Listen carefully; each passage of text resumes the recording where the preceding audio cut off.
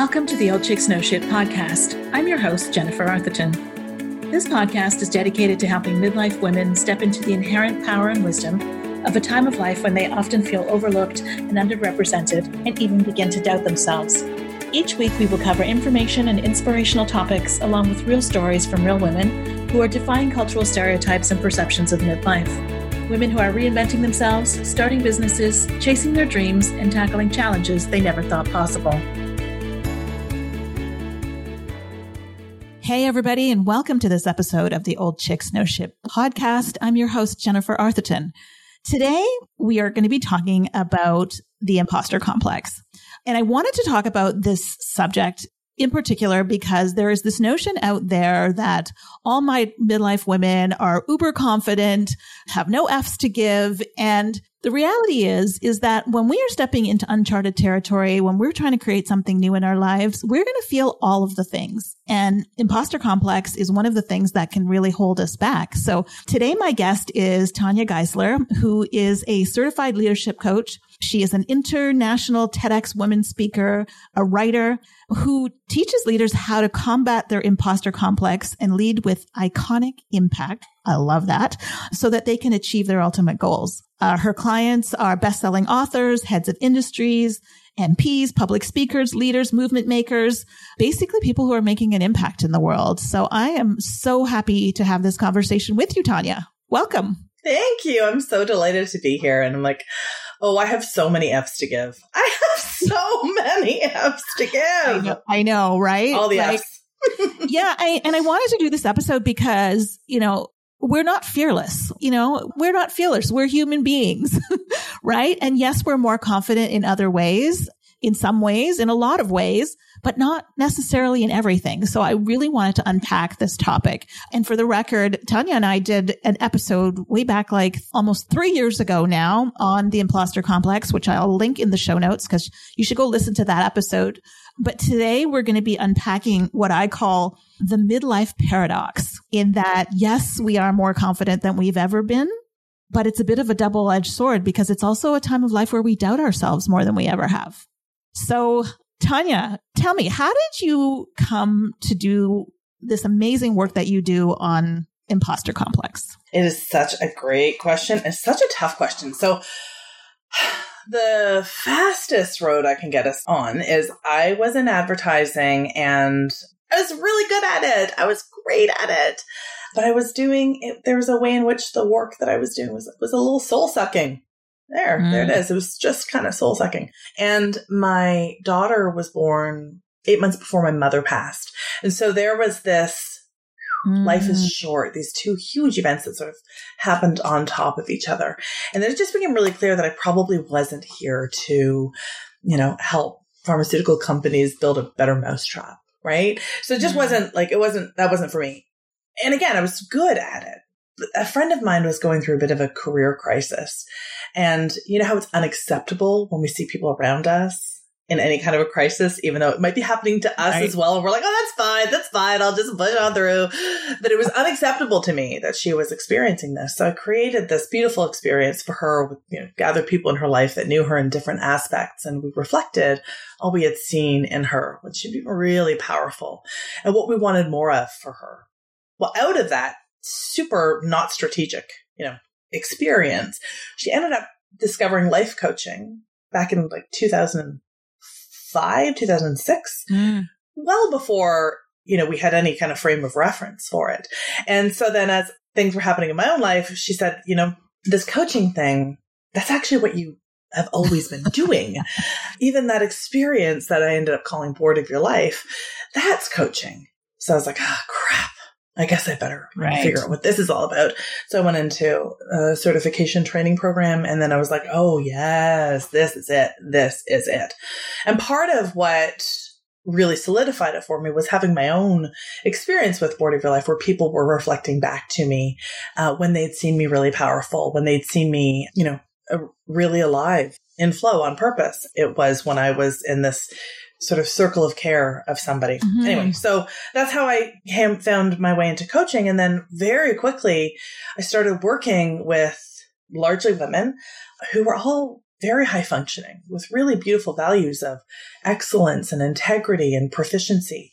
And I kept seeing this ribbon of experience that was running through all of their lives. And it ended up being the imposter complex. So it was like, that became just a deep fascination. I couldn't understand how these women who'd been on, literally on Oprah's couch or had been, their books were on the New York Times bestselling list, still having this experience of this not enoughness.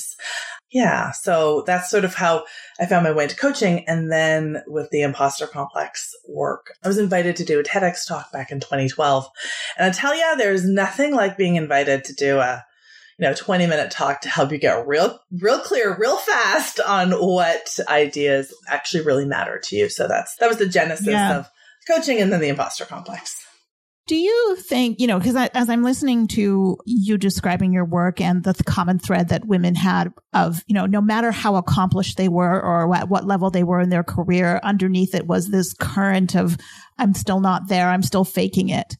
Do you think everybody has imposter complex to some degree? Is this like a universal human condition? I believe it is. Not everybody agrees with me. And I think, this is one more of those how long is a piece of string kind of things.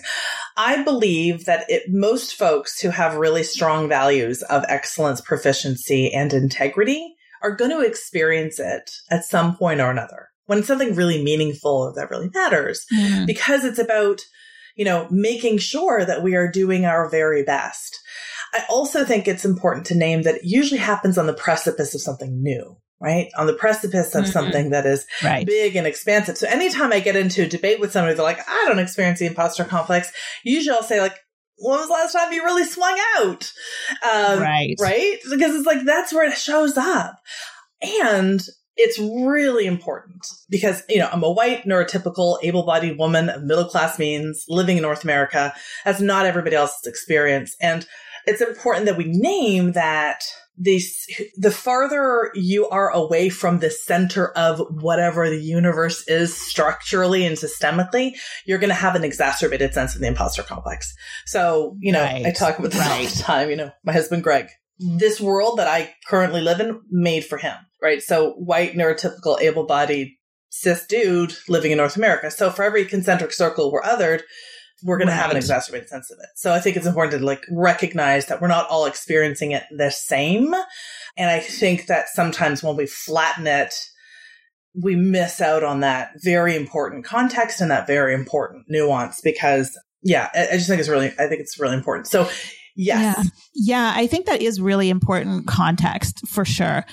And so my other question is, do you think women experience imposter complex more than men? That's what the data shows. We also know that there's a bioevolutionary context to this, a little like fear. It's actually part of our genetic makeup to make sure that we don't evolve too quickly, a lot like fear, right? So of course we're going to experience it. And for me, it sits at both ends of our fear of success and our fear of failure because it's obsessed with us belonging. So if you're, we fear success, we fear failure. We understand that. We don't want to be too far behind the pack. We also don't want to be too far out front of the pack, right? So that's the fear of success as well. So I think that if we look at people who have those beautiful values of integrity and excellence and proficiency, who are swinging out and doing things that feel risky and that matter, there is going to be a moment where you go, who do I think I am?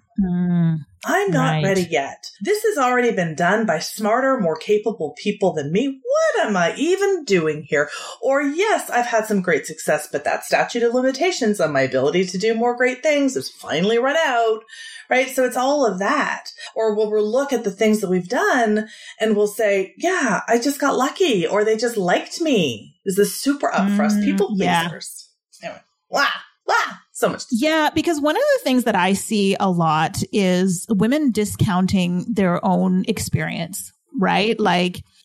Instead of, celebrating their accomplishments, what they're doing is, well, I just did what I had to do, or, that just happened that way. And it always saddens me because I feel like, that's one of the things that holds us back from creating what it is that we want in our lives, right? Well, because I'm not qualified. Meanwhile, they have this laundry list of things in their lives, things in their careers that they have accomplished and challenges that they've overcome. And, and it all gets discounted. Why do we do that to ourselves? And I think I see it more along women than men, to be honest. Right. And that's conditioning. So to your question, there's a way in which, if we follow a lot of the conditioned narratives, good girls don't brag. Good girls don't take up too much space. Good girls put others in front of themselves, put others ahead of themselves, right?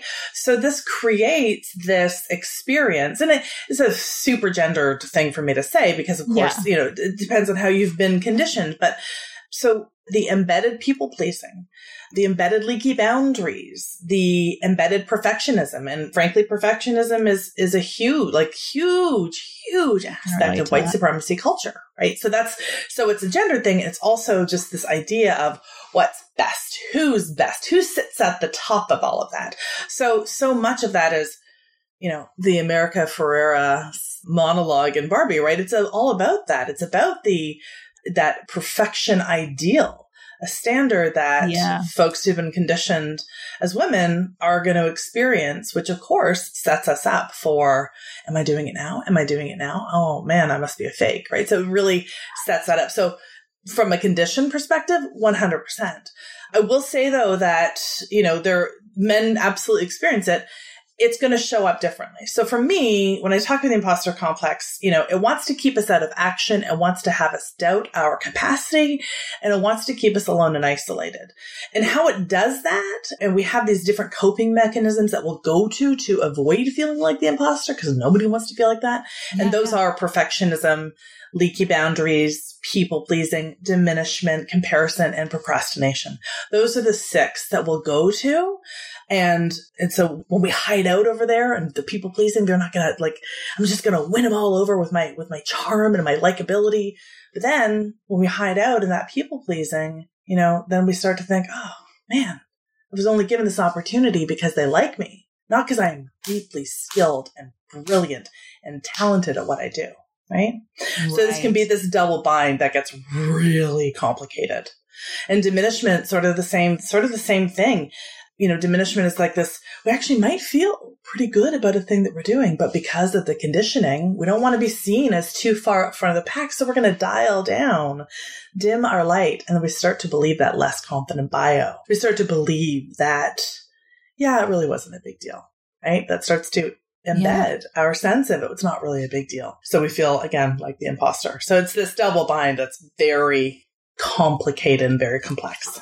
Yeah. So, Kate, can you just repeat for me the six things? Because I'm I think I just checked the box for all of them at some point along the way. Well, that's actually a really good distinction. So it's people pleasing and leaky boundaries, comparison, diminishment, procrastination, and perfectionism. Check. Yes. I mean, I think when you're stepping out of your comfort zone, you know what I mean? When you're taking a risk, a place that you've never been before, all of that feels like normal and natural responses, physiological brain responses, right? To protect, when you're about to get eaten by a lion in the savannah, right? All of those things. Well, I'm not going to go into the savannah because, blah, blah, blah, blah. Are they normal, natural responses? 100%. Yeah. 100%. Human, because we're human. Yeah, 100%. So this is, they're 100, of course they are. And so I'm so excited that I get to say this part, because this to me is what is so meaningful about these conversations. We, I just named it all as these they're double binds and they're the worst. You know what? My people pleasing means that I'm deeply inclusive. Right? That's the golden shadow that sits inside of my people pleasing. So, and I think it's really, again, the imposter complex becomes a problem when it keeps you out of action, doubting your capacity, and alone and isolated. Okay. Yeah. So each one of these aspects of us, though, hold what I call a golden shadow. So your And I think that it's really important to name them because, the self-development industry is a $42 billion industry. That's a shit ton of money invested in making people feel like crap about themselves. A lot like the diet industry, right? Like how do we continue to keep people hooked on improving themselves? God forbid they should feel satisfied with actually who they are. So my people pleasing, there's a means my people pleasing means that I'm deeply inclusive. The places, if you have leaky boundaries, I invite you to consider that this actually underscores a gorgeous value of generosity, right? Comparison simply means that that connection is really meaningful for you. You're looking to see how things connect and trying to connect the dots, ideas to people, people to ideas, right? Diminishment might have everything to do with your value of humility. That's a good thing. Your procrastination could have everything to do with the value of discernment. And your perfectionism could have everything to do with the value of excellence, and does. I love that you just described those that way. Thank you. And when I think about leadership coaching, that's the world I want to live in. I want to live in a world where our leaders give a shit about being inclusive and generous and committed to connection, right? And excellence and discernment and humility. Those are exquisite leadership properties. They only become a problem when they keep us out of action, doubting our capacity, and alone and isolated. But I see them as, powers for us to be able to absolutely leverage. Yeah, because, oh gosh, that's, I have a million questions right now. My brain is firing.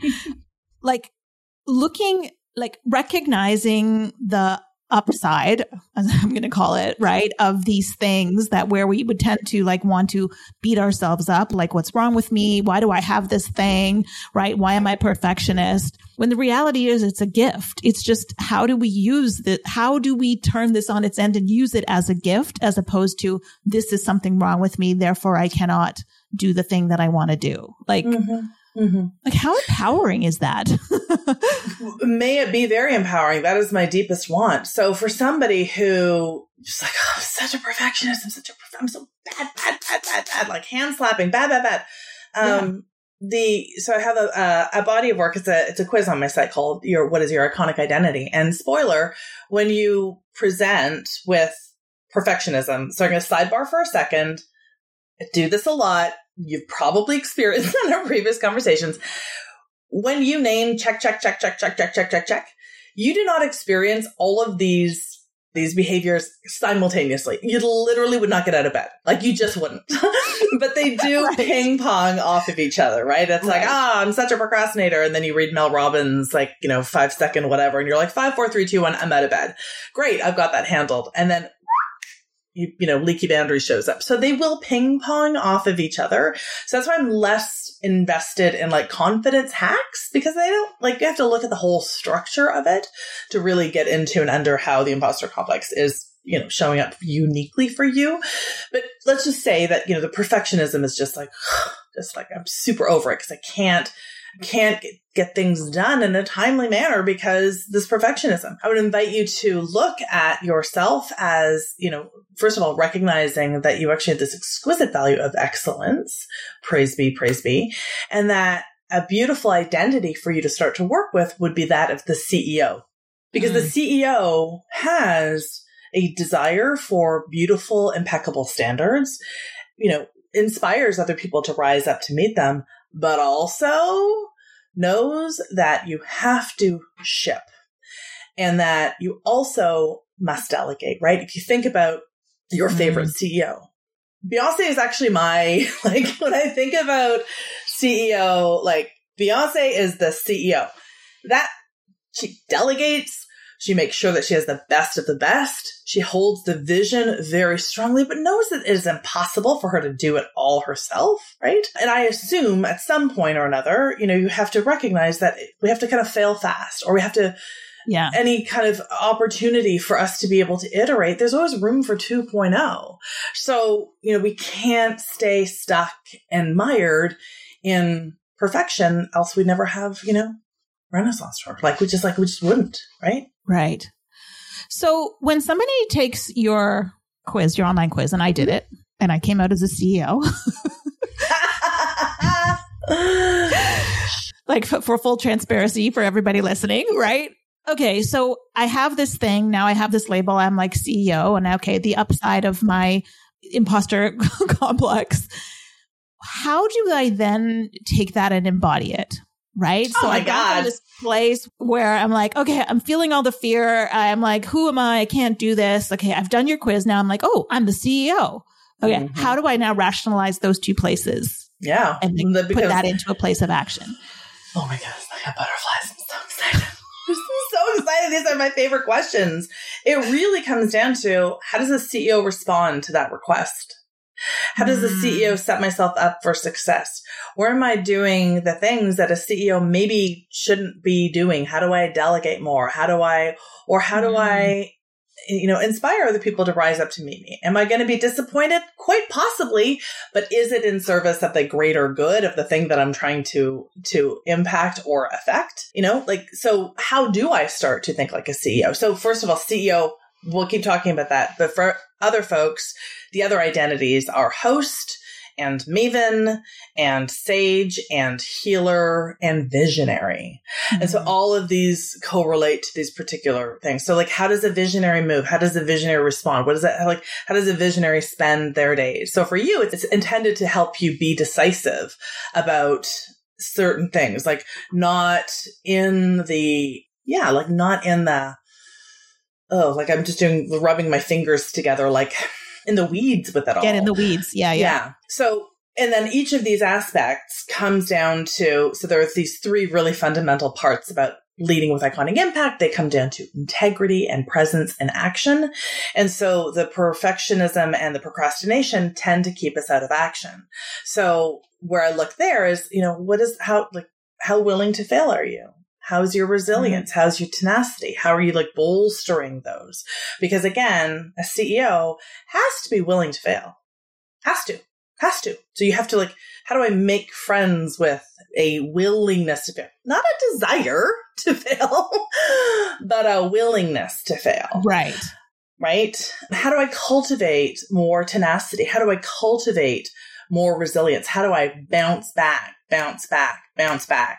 And so those are the places that I would have you pay attention to. But how do I embody that?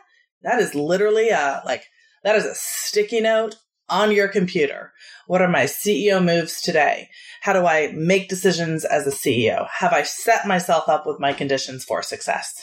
Yeah. You're looking around for those very same things. No, you know why? Because if I could show you right here on my bookshelf beside me is in a frame. It has the word CEO. So, and I've had that there for years. So I just recently did your test and I was like, okay, this is interesting. Yeah. And what I loved about the response to the quiz is that it took me to a level of objectivity that I couldn't quite find before. Right. So I'm stuck in okay, why can't I get this thing done? What is and then all of a sudden it was oh, okay, I'm stepping out for a second. Now I can see, you just said, what are the things that the CEO would do? And so it just pulled me up a level, I guess, to be able to see it for what it was as opposed to being mired in the emotion of it. I'm so happy to hear that. That is exactly as designed. So thank you so much. I'm going to take that. I'm going to take that right back to the team because that was the intention, was for it to get us out of, once again, the weeds of it and to be able to see ourselves in this elevated perspective and then start to making some decisions from that place. And again, there's only you are going to be able to recognize that. And sometimes it's going to be well, that wasn't a CEO move. Maybe it wasn't possible for me. What have I learned from it? Because that's what a CEO does. What did I learn from this? What did I, what am I going to optimize now? And, in fairness too, I really want to acknowledge that sometimes as a CEO, you don't always want to have to operate at such a high level all the time. And so I want to name that for people who are feeling exhausted by all this, elevate, all the time, elevating. Oh my God, it's exhausting. So that gets to be here too. But a CEO also knows how to resource themselves. I was just going to say that. Yeah, that is your job as a CEO, is to recognize where you're not resourced. Yeah. So to those of you listening, I'm going to put this in the show notes, but please go, if the words imposters complex resonate with you in any way, please go check out this quiz. It's short, but it's ridiculously informative.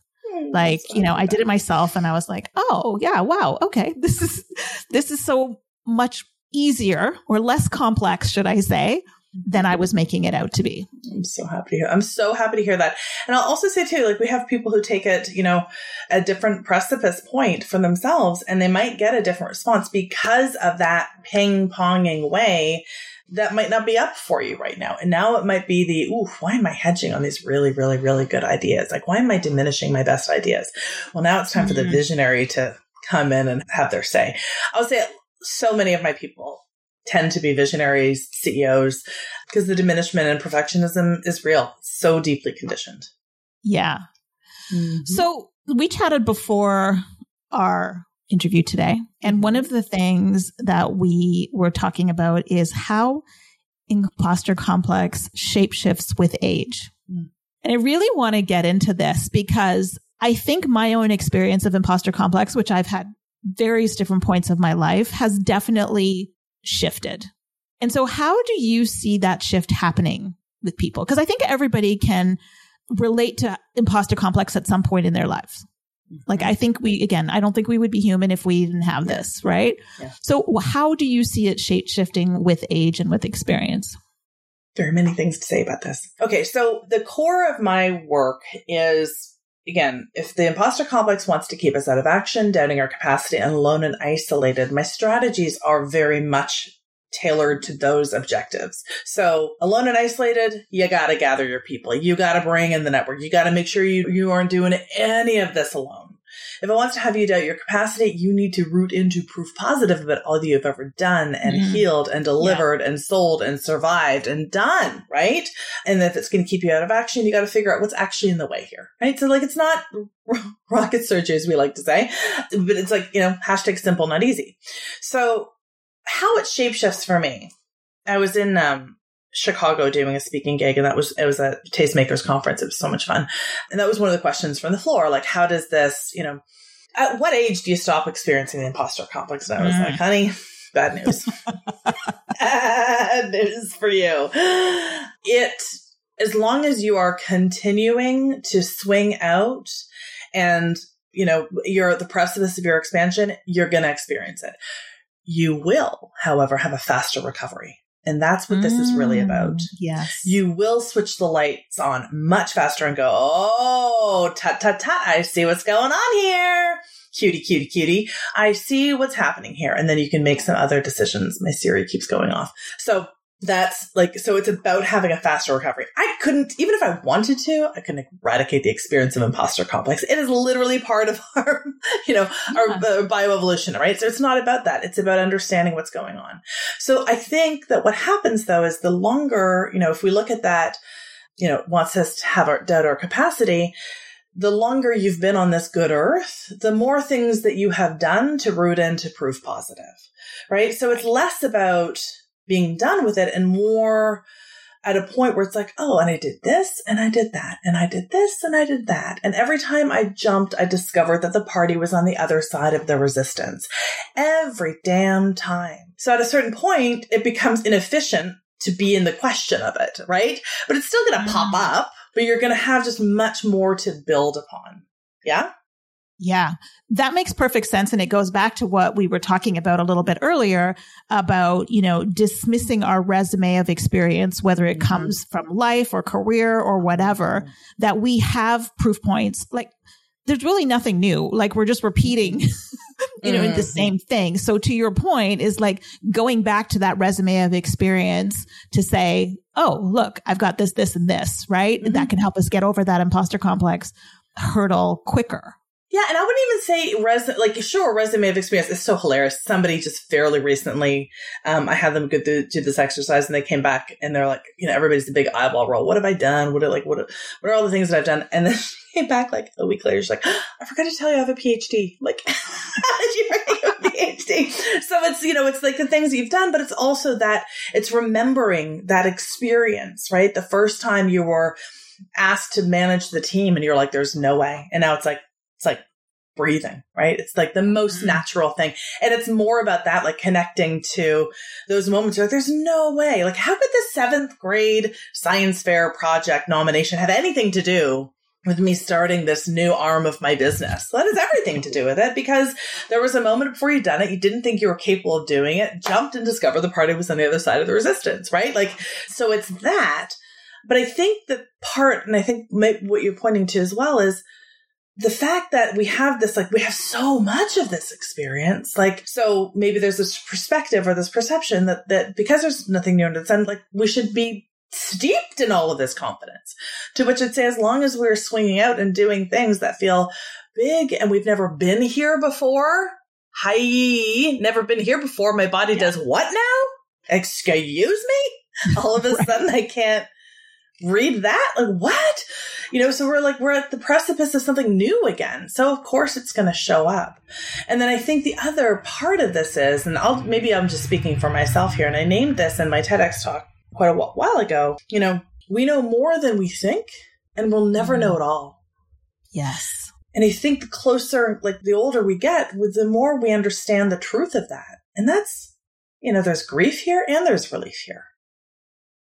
Yeah. Oh, yeah. Okay. I just got goosebumps as you were saying that. And like, not trusting ourselves, I think, is another like incredibly important thing. Like, not trusting ourselves to be able to, okay, maybe we've, jumped that hurdle once, we've gone through that experience, but then not necessarily trusting ourselves to be able to do it again. Right. Oh yeah. Again, that statute of limitations has finally run out. Right. Like it's suddenly run out, right? Like, right. It's just run out. Like now I'm never going to be able to do that ever again. So what if you just dared to believe that it's going to continue as long as you keep showing up to the table with your skills and your will and your talent and your everything that you have built to this precise moment is actually going to continue to sustain you just as it always has. Right. Oh, that is so good. There's one other thing I'm hoping I can I just want to name this just in terms of like the age thing, because this was so interesting to me. And I actually hadn't realized, maybe it was for this precise moment that I did this. I was invited to speak at a national conference for the Society of Women Engineers. And I was invited to do a keynote for the entire event and then do 2 smaller main stage rooms for collegiates. So like collegiate engineers just out of university. Colleges, and then one for C-suite, so senior women in engineering. So this is like VP Google, Microsoft, like really, women who are at the top of their game, and then folks who are just at the beginning of their career. So just kind of as a bit of a thought experiment, I decided to I've talked about the same framework that I've had for a billion years because it continues to stand the test of time. So I talked about this idea of making sure that that you are meeting the critics, understanding what's in the way, bolstering your authority thesis, making sure that you're optimizing all that you've already done, and then assembling the cast, making sure that you're leaning into your network, actually allowing yourself to be supported, asking for the help, all of that stuff, right? All very rich, layered nuance, but it's still, those are basically the tenets of it. Well, the moment we got to that part about asking for help, immediate arms crossed, and like the collegiates stopped listening. They're like, nope, can't trust others. There are only so many spots at the top. I got to do this myself. So it was just this extremely visceral. I was like, oh, that's so interesting. And then the next day, I think it was, I did basically the same, obviously some difference, but the same talk-ish with these, high-powered women at the top of their game. And they're like, oh, yeah. Snap. I would be nowhere if it weren't for the kinship, the mentorship, the support of other women in particular. But if it weren't for that, I would be nowhere. So there's something that happens where over time we recognize that your people want you to succeed. Not everybody, but your people want you to succeed. And so as we get older, we have this greater sense of that. And so I think that also helps significantly and organically with our imposter complex, because we have more comfort in being able to say, God damn, that was hard. Was it hard? Yeah, that was really hard. I see what you did there. I've got so that starts to become much more a function of our lives. So I think that's in part why it shifts as well, because we have deeper roots, deeper relationships, and it makes it a lot more, just makes it easier. So I have a lot to say about this one. how does asking for help? So let me just put this in context. I didn't learn the asking for help lesson until much, much later on. Call me a late bloomer, whatever you want to call it, right? But I used to be, and especially this was true of my corporate career, I used to be in the I have to do it all thing, right? To the point that I literally burned myself out, right? How does asking for help relate to the imposter complex? So, is it, yeah. How long is a piece of string? So there are 12 lies of the imposter complex that we would have talked about a while ago. One of them is asking for help is for the weak. Asking for help is for the weak. Right. So of all of the 12 lies of the imposter complex, so I love my gold stars. So when I did my TEDx talk, I named one of the foremothers of this idea, imposter phenomenon. It was coined by clinical psychologist Pauline Clance and Suzanne Imes back in 1978. Somebody heard my talk and said, oh, cool, that you actually reference them. Not everybody does that. So Pauline Clance and I became chummy. So I sent her these 12 lies because I wanted the gold star from the foremother of this concept. And she was like, 1 through 11, like nailed it. This asking for help is for the weak gives me a bit of pause. Now remember, she was doing her academic work back in 1978, when asking for help as a woman in academia was actually a liability. We now live in a world where we actually have a more fundamental understanding that asking for help simply means that you're serious about your success. We just get that and understand it culturally. It doesn't mean that it's comfortable, right? Because of course, because of the perfectionism and the hypervigilance and the, I can do it myself and all of that, like it doesn't make it easier, but we understand intellectually that it makes all of the difference. Now, again, it is very layered. Not everybody wants you to succeed, but your people do. Yeah. And I think that's a really important distinction. So we've asked the wrong people for support. They have not shown up to meet us. We've dealt with the disappointment. We've dealt with the betrayal. We've experienced all that. That makes it really hard to continue to reach out for that kind of support. So our job is to figure out who our people actually are and how to ask them and what it actually means. We need to take down some of the gravitas of it.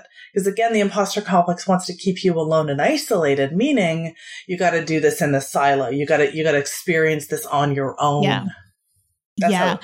And I can see how that shifts with age, because as you become more authentically yourself, you tend to hone your circle a lot tighter and know who the players are that are your people. Exactly. Right. And so being able to, so that makes sense then from, that group of women. Yeah. They over time, they're like, oh, okay, so not everybody, but my people, and boy, will my people show up. And again, that's not to suggest, hashtag simple, not easy, because not everybody has found their people, and that can feel really, really, hard. So I understand that too. So it's important to find those communities of like-minded folks and really invest the time and energy in it. And sometimes people ask me, what do you mean when you talk about your people? And I was hoping that it was like right here, but it's kind of hidden. Nayira Waheed in Salt, a beautiful book of poetry, talks about this is how you know. So I think I'm hoping I get this right. But some people, when they hear your story, contract. Other people, upon hearing your story, expand. And this is how you know. Oh, that is so interesting. So your people are the people that expand with you, right? That want to expand with your expansion. And the people who, can't be with it, they're going to contract. And that's how you know. And I think that we spend a lot of time, I will say for myself, the relationships that just simply don't serve any longer have had that contracting kind of quality. Yeah. And so can asking for help also be in the form of hiring a coach or that type of stuff? Yeah. Sure. Absolutely. It can be a coach. It can be, mentor. It could be asking for sponsorship inside of an organization. Yeah. I mean, any which way. It's funny though, because sometimes I have found, and I think that it's obviously as a coach, I love when people, want to get that kind of really, really, really external perspective where it's really all about them. It's like there's a quality of reverence that shows up, and it's just like, I really want to bring my absolute best, and I want somebody's perspective on this, because it's never going to be entirely clean when you're, so like with a peer or colleague or a friend, they're not going to have the same trained ability to see the whole of you without projection. That's the projection-free, perspective that a coach can offer you. Yeah. So I kind of lost my train of thought there, and that's all good. So yeah, 100%. But I think it's that's what it was. And sometimes I hear people say, listen, I'm great at hiring for help, but I'm not great at asking for help. And I feel like that's an important distinction. I feel like everybody asking for help, whether it's in addressing imposter complex, in helping chart the career path, in making sure that they're not doing more of the invisible load in the household, right? Like it's in all of the different ways, but we have to I'll just say asking for help is not actually my edge. It's not my edge. I'm actually great at asking for help. My edge is in doing it myself. Right. That's my edge. Right. Well, and, in my own reinvention journey, let's say, when I knew I wanted to change my life and I didn't, like everybody around me, all of my friends, my peers were people who looked and thought and acted just like me. And I was like, okay, I need a different perspective. Like I need somebody who's going to show me the things that I can't see. And I didn't have that in my immediate peer group. So I knew I had to kind of step beyond that to be like, okay, I need somebody to come from a completely different walk of life to show me what I can't see. Yes, absolutely. That was a very cool thing about that Board of Your Life experience, because that was the invitation, like reflect back what you see about this person. And it was really very interesting, but it was impossible for people to not see them through the lens of their own lived experience. So for me, one of my best friends is a doctor. So she saw me through this helping healing lens.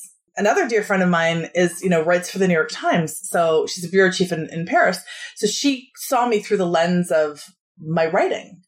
So other people would see me through those really specific lenses. So it was interesting. It's like, oh, I am part of people's circle of healing and helping. I am a writer, right? Like all of these different things. And then a friend who was in advertising with me, she's like, you love facilitating a meeting. You love being, I'm like, so all of these things were true, but they were through the lens of that person's perspective. Super cool, but also not entirely clean, shall we say. Right. Whereas a coach is like, self-management 101, like our job is to not be attached.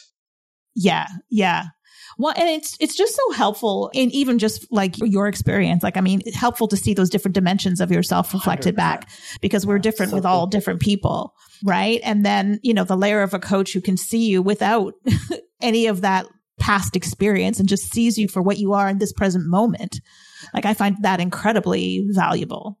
Because a lot of what I was trying to do, and I don't know, for people who are listening, like I was literally trying to not carry forward a lot of things that had not served me. So I needed somebody to see me where I am right at this particular moment, right? And then how to go forward. So it's just such an interesting perspective. Mm-hmm. May I reflect one more thing to you? Yes, please do. So as CEO, where I would have you looking for yourself is this, like, we need Jennifer on more stages, y'all. So we need Jennifer on more stages. We need her like out on the stages. So as CEO, that's where like put on the CEO hat. How do we like really cultivate this already beautiful, robust speaking arm of your business? But like, where's the support that we need? Who do we need to ask? Like, where do we need to delegate? Come on now. Yeah, that is so true. Speaking on stages is my second favorite thing to do after this podcast because it's literally like all about how can I use my voice to, empower and inspire. So yeah, it's pretty amazing. Oh, this has been such a great conversation. Where can people find out more about you and your work? Like if anyone here is resonating with the whole topic of imposter complex, where can they go? So I would honestly do the quiz first. I would do tanyageisler.com/quiz because even if you're not resonating with the imposter complex full writ, you may recognize the spaces of diminishment or perfectionism or comparison, et cetera, et cetera, et cetera. And so you might imposter complex has really become kind of a hotbed naming for lots of reasons. First of all, imposter syndrome, co-op's medical term. That's why I don't call it that.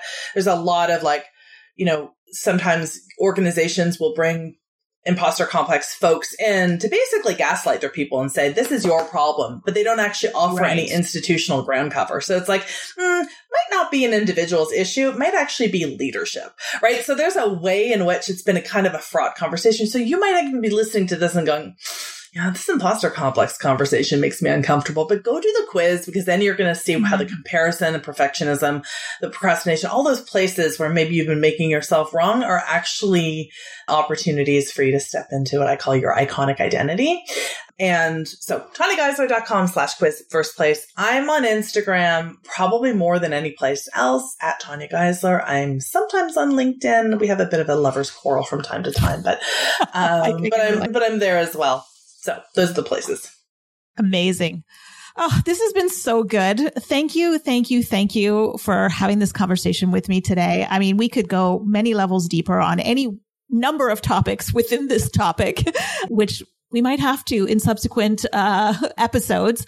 But for those of you listening, I encourage you, if you're stepping out of your comfort zone in any way, if you're questioning your own abilities, even if the words imposter complex resonate with you and you don't fully understand why, please head on over to TanyaGeisler.com and dig in. I mean, she's got a wealth of resources there. The quiz, I absolutely agree. Start with the quiz because that was super eye-opening for me. Yeah. And go check it out. You have to go check it out. Thank you for having me. I've just been so delightful, and your care for your audience is so palpable. So I'm really honored that you shared me with everybody. And I can't wait to share a stage with you soon, Jennifer. We will absolutely share a stage one day. So to those of you listening, I hope you got some insight, some inspiration, some education from this episode. If you liked what you heard today, please feel free to go leave us a rating or a review, or even better yet, pass this along to somebody who you think might get something out of it. So until next time. Thank you for listening to the Old Chicks No Shit podcast. If you like what you heard, the best compliment you can give is to share this podcast with a friend, subscribe, rate and review our podcast on iTunes or wherever it is that you listen in.